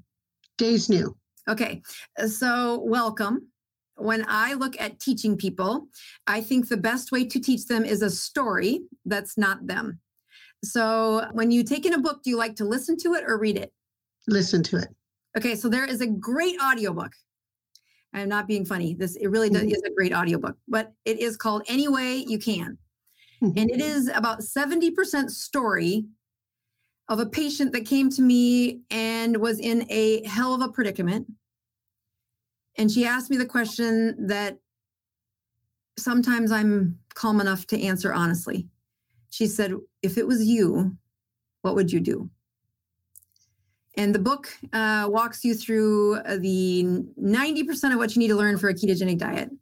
And it is also the parallels where if you try to teach someone who is as wise as you, has been around the sun as many times as you, the best way to teach them isn't to send them a workbook, isn't to send them a checklist. It's to tell them a really good story where they can find the parallels of the story in them. Once you get done with that, then I'm sure Ben has a list for you to do as well. I have a workbook that I use for patients when they come in to see me. But if they're new into keto, I tell them to go listen to a story that will inspire you. And by the end of chapter 4, you're going to have some pretty good lessons on how to do this. Because I do a live show on Tuesday nights for just teaching and trying to figure out how to communicate with the world. I also do a free support group here in Tampa every Tuesday morning. And in November, this man knew that I was doing this free support group, and he gets in an RV every year for the wintertime, and he drives to Tampa so he can come to the support group.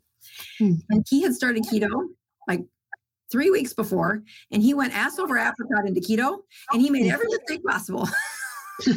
So the other way that you could look at what could you do, you could just watch the videos of my lives since then, and you will see every mistake that he's made.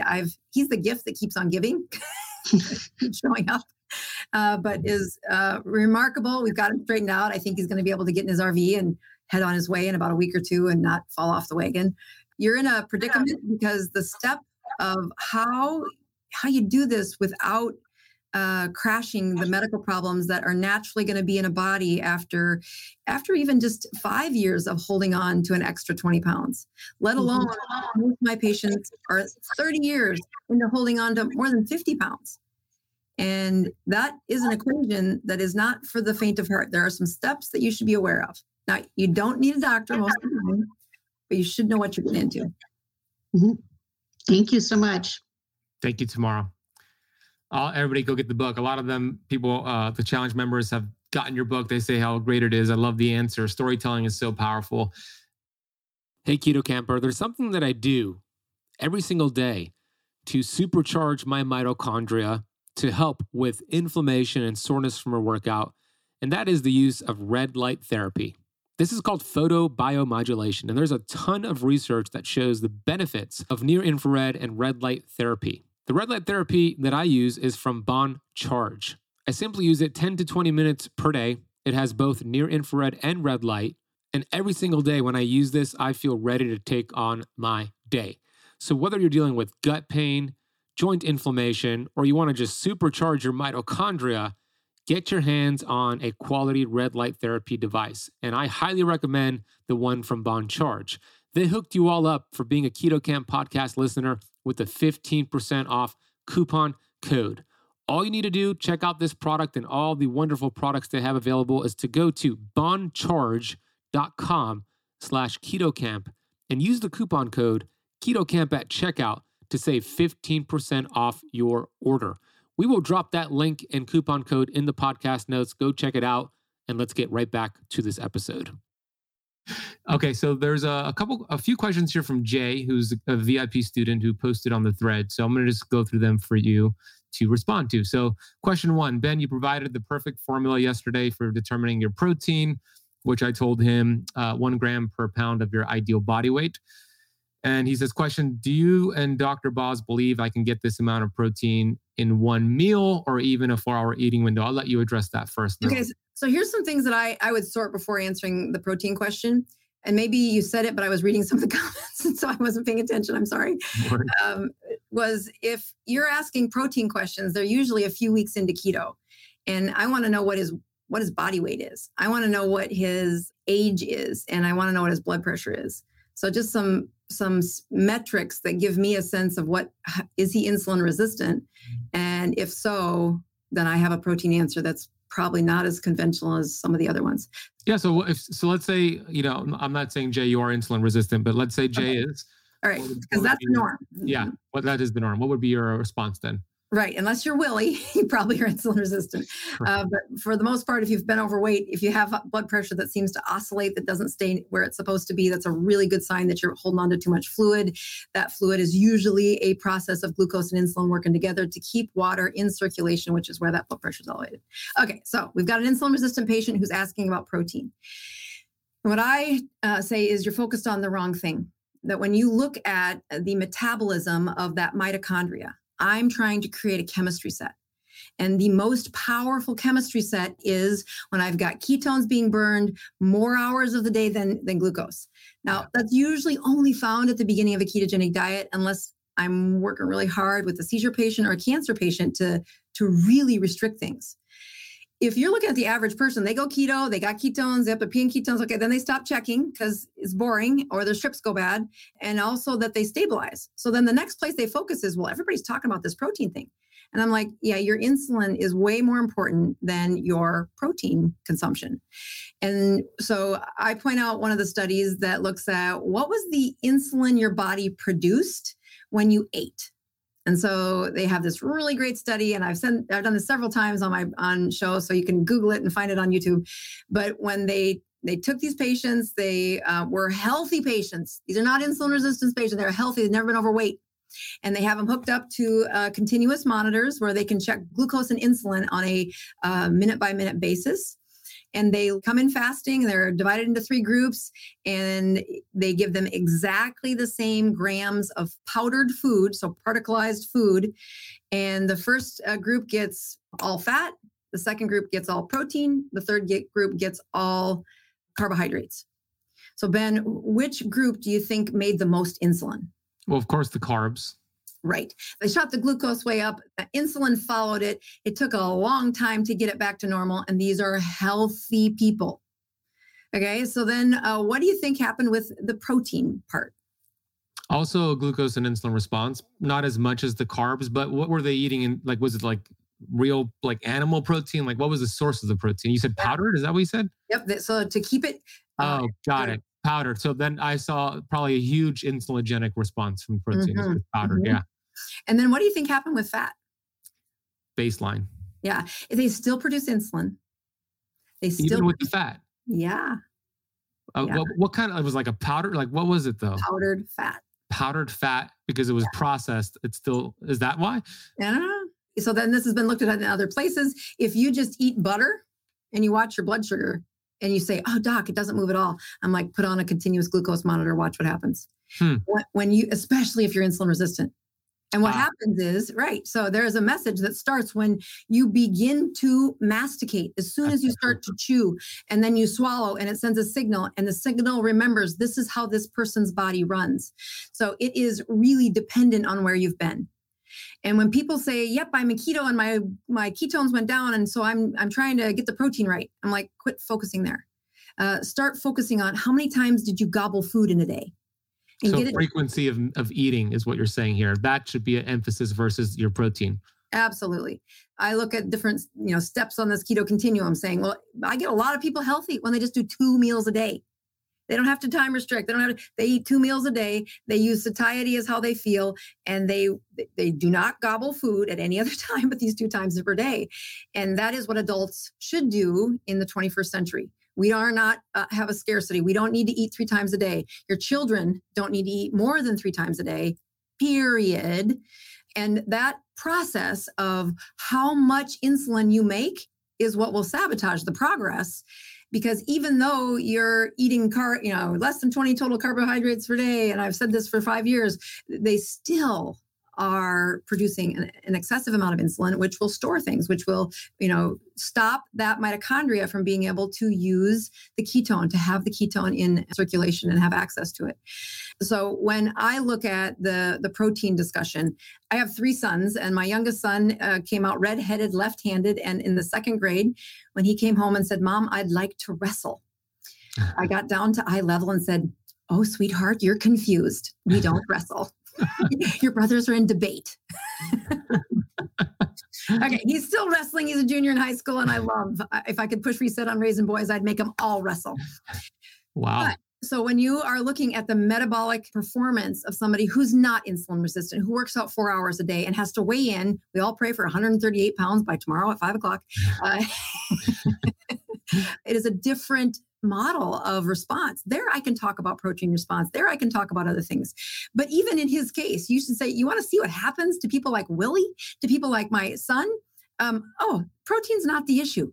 I mean, there is no reason you should have to be measuring protein when your body isn't insulin resistant. For the biggest impact on insulin resistance, it's get the hours of eating into 2 boluses and then keep them within 8 hours of each other and just stay there. Great answer. We're going to talk more about that with Megan Ramos on Saturday. Good. Yeah, I was on a podcast with her for the first time the other day. Like, oh, it's awesome. I'm sure you both hit it off. She's awesome, just like you. You're good. She's saying the same thing I am. Exactly. A lot of synchronicity there. All right. Next question from same person, Jay.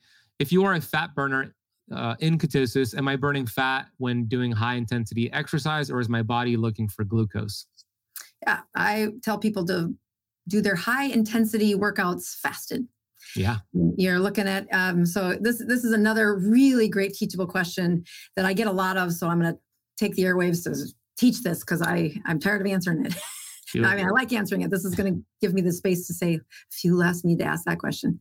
So when people work out and they say, but doc, afterwards that sugar went up, they'll ask that, or doc, don't I need to preload for the wrestling meet? I get that all the time, right? To have sugar. Mom, can't I have sugar before my wrestling meet? I'm like, not if you want to win. Right, good answer. So when you look at high intensity workout, first of all, an excellent place to put your time and energy. Highest return on investment for your time and your pain is a high intensity workout. Good job. I would do it fasted, especially when I work with people. I don't have them touch the gym until I can see that their body mass is in that normal range or just slightly out of like a 25 or 26 BMI, then I can get you working out. If you happen to go for a walk before that, great. But I do not add exercise until they've lost a bunch of this weight. And I do that because if I'm pushing your body and those mitochondria to do at a high peak performance, especially high impact training, that demand from cells has to be in shape for it. And it comes from the exposure, how many months, how many replicas of cells, and this is cell turnover, all of your cells turn over, they replace each other. How many replicas did we make that were in the ketogenic state? And when they've been doing keto for 6 weeks and they say, but now I want to exercise, I'm like, you can do that, but I wouldn't recommend it. I would recommend that you stay the course and focus on how is it that I can have a more narrowed eating window, a morning fasting blood sugar ketone level that is in a ketogenic state when you wake up in the morning, a reversal of at least 80% of this insulin resistance. And that gives them the fuel. I mean, they're making ketones. They are metabolically flexible. I send them to the gym. I am not worried about how well their body's going to be able to recruit ketones to deliver during what I think is worth their time, which is this impact. When I look at folks that follow along with me, they get along the way, and then they stabilize. Like, what do I do now, doc? Like, well, you got to add a stress. And so I don't think you should be crazy and eating for only 15 minutes a day. You can have an eating window, but somewhere that fits in your life. And I hope you have a life that has people in it that you want to eat with them. And so that you have an eating window that's, 4 hours is not bad. Okay. Have a little at the beginning, have a little at the end, find a time you're being with other humans during that time. It's a very social thing to not remove from your life. But I also push people to do, once they do that, they're like, well, now what do I do? Do I fast? I'm like, okay, well, you can add fasting once a week. Yeah. And so then they get in this habit that they're fasting 36 hours every week, and that's enough for them. They're like, that sucks. I don't want to do that anymore. So then what else can I do? And by this time, usually I've got morning fasting numbers that maybe aren't perfect, but they're a lot better. Their insulin resistance is a lot lower. And that's where I say during that 36-hour fast, flex what you've been building, flex your system, go use your muscles for an intense 30 minutes, and you will empty this storage of glucose from your muscle cells as you use them. And they have a memory. They're going to fill back up. Don't worry about that. It is how many times we can replace these muscle cells that each time the amount of stored glycogen is less. You are not going to change that until the cell replaces itself. It isn't just going to 2 days of keto and I'm going to have less stored glycogen. No, it's got a memory. It's going to fill that glycogen back up. So practicing emptying it lowers that average blood sugar and uses this tool that you've been building. And that in and of itself is where I find that people get in the tortoise and the hare. They get in the slow lane and say, don't make all these changes. And then you can't hold on to them. When people are 6 weeks into keto and then they want to start exercising, I'm like, why? What is your real goal there? Spend time meditating, spend time in a sauna. Don't pound on your blood vessels and your joints with the extra 80 pounds on them. We've already got a problem in those joints that we're trying to undo. I need the cells to replace themselves in a ketogenic state. This is going to take time.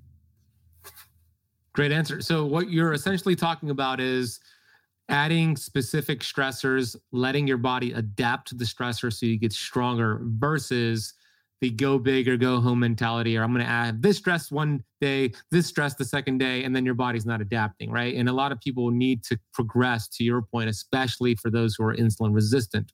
So exercise is a stressor. It could be amazing for you, but if your body doesn't adapt to that stressor, now the benefits turn into drawbacks. And now actually it becomes more inflammatory to you. So that's why it's so unique. It's so important to work with somebody to kind of guide you on that. And this is called hormesis, raising this hormetic ceiling, right? Which is perfect because tomorrow we have Dr. Pampa and Dr. Mindy, and we're going to deep dive into hormesis. So you are doing this perfect for us because our future sessions are lining up. I'll actually add one more thing that I think is really helpful. I did this last night on my live, and I've been saving this lecture for a while to say when people lose weight, when people gain weight, they actually think they gain it pretty gradually over the last 30 years. But when you look at the Nurses' Health Study, or you look at people who are actually getting measured about when their weight was gained, it is usually at a time of stress, and then they stabilize. And then something stressful happens, and then they stabilize. And then they have something stressful happen, and then they stabilize. They forget that. They don't think that way. It's 5 pounds here, it's 5 pounds there, it's 4 pounds there. Those are where the 100 pounds came from. And when you're looking at a marketing team for losing weight, the billboard that says we lose 2 pounds a week, we won't leave your side until it's gone. What they really have is a partner for life. Because if you're losing 2 pounds a week, what's absent from those models, and we've looked at this in animal models, we've looked at this in humans, when they lose 2 pounds a week, you're not giving the body that time where the hormones adapt, where that cholecystokine is higher, where that satiety hormone really does turn your brain into I really don't want to eat. And there is this emotional adaptation that says, I used to be this person that exercised, so I'm going to go right back to that person that exercised. And all you did there was you went back to a failed formula because you didn't have the hormones, the stamina for rising ketones that quickly to deliver. And you did not have a lot of the repair mechanisms like the vitamin D, the other things we've been talking about to say, you got to have some tools on board in order to be an athlete that uses high intensity training. And you can all be that as long as insulin isn't your enemy. Or at least not the biggest enemy. So the best weight loss is a stress of time, a very intense time where you lose weight and then you stabilize. Yeah. And then you lose some weight and then you stabilize. And along with that adaptation of those hormones and finding that new baseline for cortisol, that new baseline for ghrelin is also a new identity that you look in the mirror and say, oh, this person that used to be me, I fight that every day. And this was such a big deal when I was in the throes of my addiction clinic, that we would ask them to kill their identity. Every day you're going to kill your identity. You've got to find a way to kill that identity. And that is where, get away from the people you've been hanging out with. Yep. You get away from the stressors. It is not an accident that most addiction success stories start with an exit from their environment. Yes. Because they got to find out, they got to kill that old identity. And it is such a parallel journey for people in a carbohydrate or a metabolic mess, trying to say, well, how do I get that thing where somebody looks and says, you look healthy? How do I get those mitochondria? There is some sabotaging that will go on deep inside your body and your mind that it takes time. Racing to a 72-hour fast every week is the opposite of a good idea. That's going to push you to a place where your hormones aren't ready for it. Your emotions aren't ready for it. Your family and friends are not ready for that. You have so many places where you're going to fail that slow it down, find one step, stay there. And then the next step, and the next step. That's it. Adapt to the stressors. The small little tweaks lead to giant peaks. Amen. Michelle says, hi, Dr. Boz and Ben. Started listening to your podcast. Ben, I started listening to your podcast with Dr. Sandra Kaufman, who was your guest. I immediately was inspired because I realized my cells were the problem, kidney cancer survival for 2 years. Oh, wow. I started Dr. Kaufman's protocol for inflammation. The rest of my lifestyle has not been dialed in as I know it needs to be, in which I'm loving the education you're providing us. Question, would you advise that I continue on the inflammation protocol while doing this challenge? I guess that's more of a question for me. I don't know what the inflammation protocol is. Yeah, so Dr. Kaufman wrote a book called The Kaufman Protocol, where she incorporates a lot of like turmeric and resveratrol, these other mitochondrial couplers, right? So what are your thoughts on those ingredients and herbs that help the mitochondrial couple? Yeah, I get a lot of those questions too. So the first thing I point out is, where are your mitochondria found? They're inside a cell, right? Yeah. So in order to get this molecule to the place we're trying to get it to, we have to swallow it. It has to get past the acid setting of your stomach. It has to get absorbed in the first section of your gut. It has to get past the lymphatic system if it's fat. It has to get past the hepatic or liver section if it fits into the portal vein. And then in circulation, it has to get to that tissue, get to that mitochondria, which isn't easy. It's got to get across the cell border. And then that mitochondria has to be able to receive it. And if it's one of those broken mitochondria with a whole bunch of inflammatory reactive oxygen species coming out of it, it's swimming upstream. So we have lots of evidence that these do make a difference. But I think the greatest difference is delivering a ketone to the inside of a cell, to the organelle that we're trying to get to, which is the mitochondria. So when you practice combing mitochondria or ketones through mitochondria, and you watch to see how that organelle health really improves over 6 weeks, 6 months, it's incredible. I don't care what supplement you're looking at. It's a minor tweak compared to area under the curve where the mitochondria was burning ketones. Yeah. And, I think there's a lot of people that I've had asking for, some of the, the metformins and the, is resveratrol the one that is... Berberine? Yeah, so berberine's another one, but that's a lot like metformin. Yep. Resveratrol isn't that the... NMN, resveratrol, turmeric. I'm just, it's right on the tip of my tongue. It'll come to me when you're talking again. I'm looking at what the mechanism is that it impacts, and it is deep within the cell or the organelle of the mitochondria. And you say, okay, great, that's so amazing that we found this, that we discovered this, and we can make an impact of that. Melatonin, glutathione. Were you thinking? Okay. No, it affects histone deacetylase. It's coming. Okay, and it's the same thing that a ketogenic stage reverses. You know who talks a ton about this is Peter Attia. Okay. Anyway, it'll come to me when I just stop trying so hard. The point is, it's a very geeky thing in the depths of the bowels of a biochemistry textbook that only a small number of people really understand. And I have evidence to say that most of us that think we understand it, as soon as you throw one more rule in there, you're like, well, that breaks about 6 of the other ones. So it's not well mapped out, if you ask me. The point I'm making is, even with that, it's cool. A scientist can explain that. How do I get the average person to have impact on that cellular improvement that we know is required to reverse these health problems? And to me, the supplements are few and far between that make anything close to the impact of reduce the insulin. It's not a pill, people. It is shut your mouth. There's only certain hours in the day you should be eating. It should not be after sunset. If you've got a tummy or if you've got insulin resistance and you've been around the sun more than 30 times, period.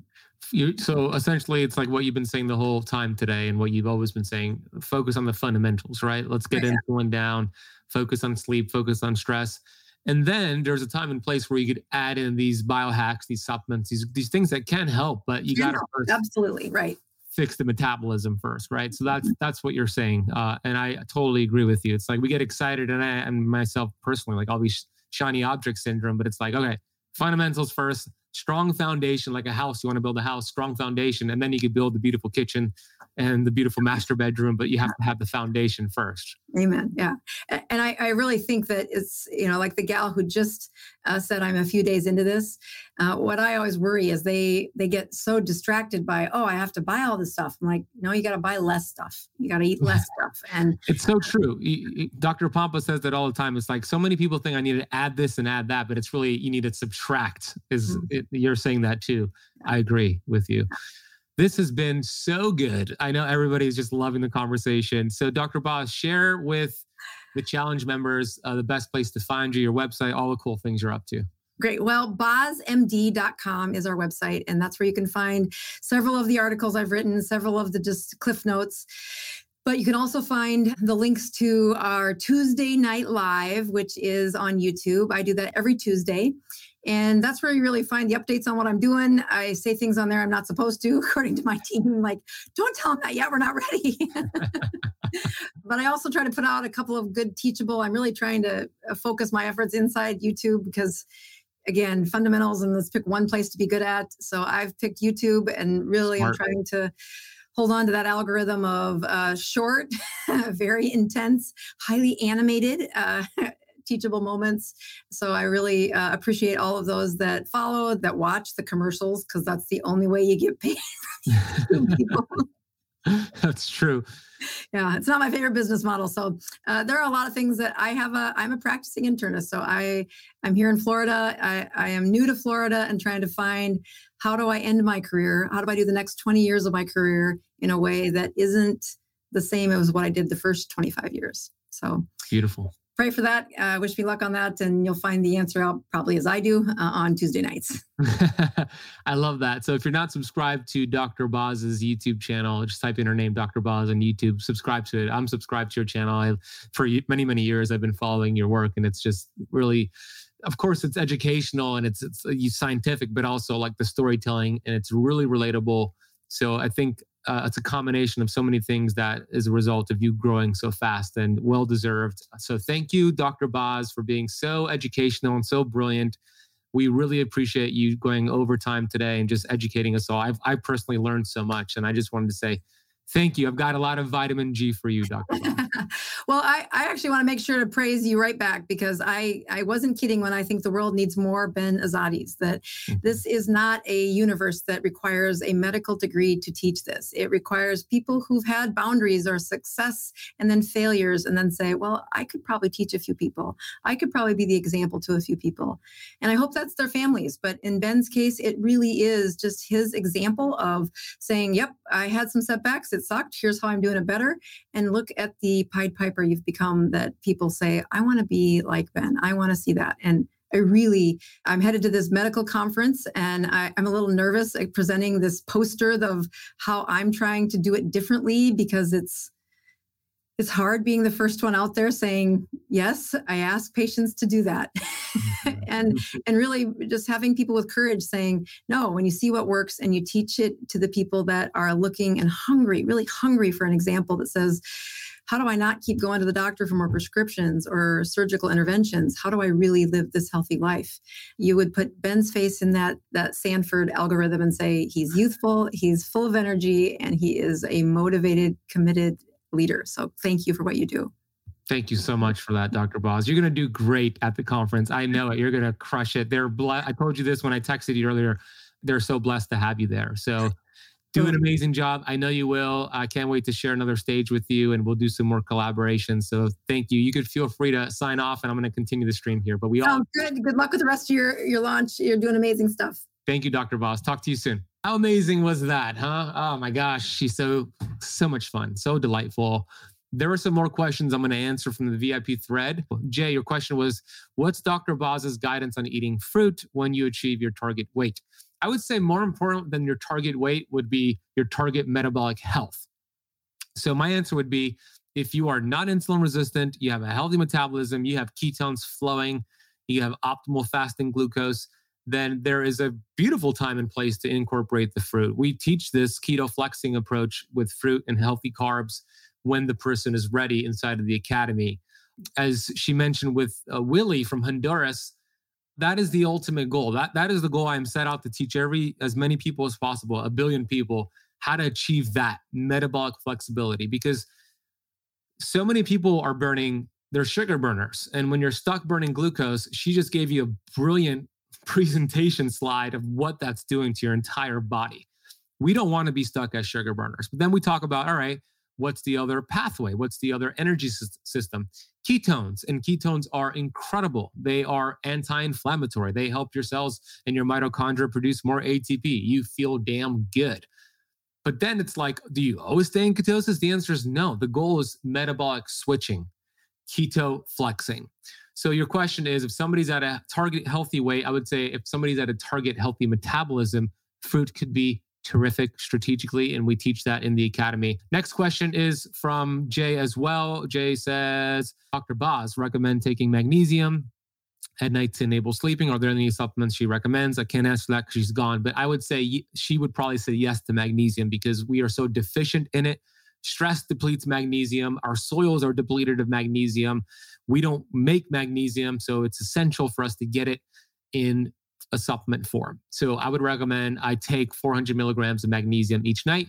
It'll not just help with sleep, it'll just help your cells function better. There's about 400 plus different enzymatic properties that take place because of magnesium. So it's one of those very important supplements that we take. In the academy, by the way, the Keto Camp Academy, we talk about supplemental rotation and why we don't just rely on the same supplement. There's strategic times to use it. Magnesium is kind of the outlier that we do take frequently. We just change the different types of magnesium. So maybe we go through a bottle of magnesium threonate, and then we rotate to magnesium citrate, and then magnesium malate, or maybe we take something with a blend or something with a nanoparticle. So answer is magnesium is important. I would recommend it. And then the last question here, 2 more questions here. Bonnie, I cannot ask Dr. Boz this, but your question was about encapsulated fish oils. Does she also think they're not good? I would say this. Go on YouTube and type in Keto Camp fish oil, and I have a tremendous amount of videos and research and science that will back up my claims that fish oil is not good for you. I know it's not popular. I know a lot of people in our space love fish oil. They're brilliant people, but I'm here to tell you The science shows that fish oil does more harm than good, and your body can make its own fish oil if you just give it the building blocks. I'm all for giving the body the building blocks versus supplemental fish oil. So I recommend that. CGMB, good for a beginner. I don't think you need to focus on a CGM right now tomorrow. I would just focus on like a glucose and ketone meter, and then eventually we could bring on a CGM. In the academy, we have some great coaches, Becky, Alina, and John, and myself, who teach you how to look at those glucose and ketone numbers more accurately, look at trends. And then we also have a lot of students that have CGMs, and we could help you get that too. You talked about measuring vitamin D. How is this done? Deb, there's a few ways to measure vitamin D. You could go to your doctor and request blood withdrawal. That's a way to get vitamin D. And then there are some companies out there that have finger prick vitamin D. GetSoWell.com. GetSoWell.com. Keto Camp is the coupon code for 10% off. GetSoWell.com. Check them out. Keto Camp at checkout. I think they have different finger pricks.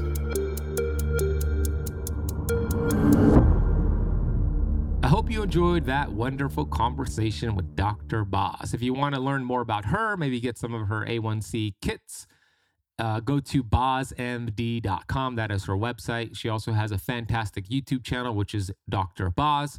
Her Instagram is Dr.Boz_Annette Bosworth MD. We'll put all of that in the podcast notes, including her book, Keto Continuum. And any way you can, we'll put links for that down below. I encourage you to go watch the video version of today's interview so you could see her slides, and it's just a different experience on our YouTube channel, which is youtube.com/KetoCamp. Go check that out. And please share this episode with a friend, somebody you know who could get a lot of value from a conversation like this. If you're not signed up for our upcoming 7-day keto challenge, which is free, Dr. Boz is a featured speaker along with Dr. Ken Berry and Dr. Jason Fung. Head over to ketocampchallenge.com or click the link in the podcast notes down below. Please consider leaving the show a rating and review. Have an incredible rest of your day. I'll see you on the next episode.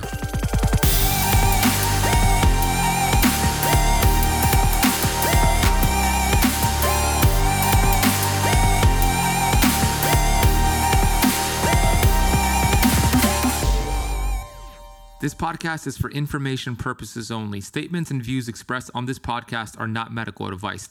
This podcast, including Benazati, disclaims responsibility from any possible adverse effects from the use of information contained herein. Opinions of guests are their own, and this podcast does not accept responsibility of statements made by guests. This podcast does not make any representations or warranties about guests' qualifications or credibility. Individuals on this podcast may have a direct or non-direct interest in products or services referred to herein. If you think you have a medical problem, consult a licensed physician.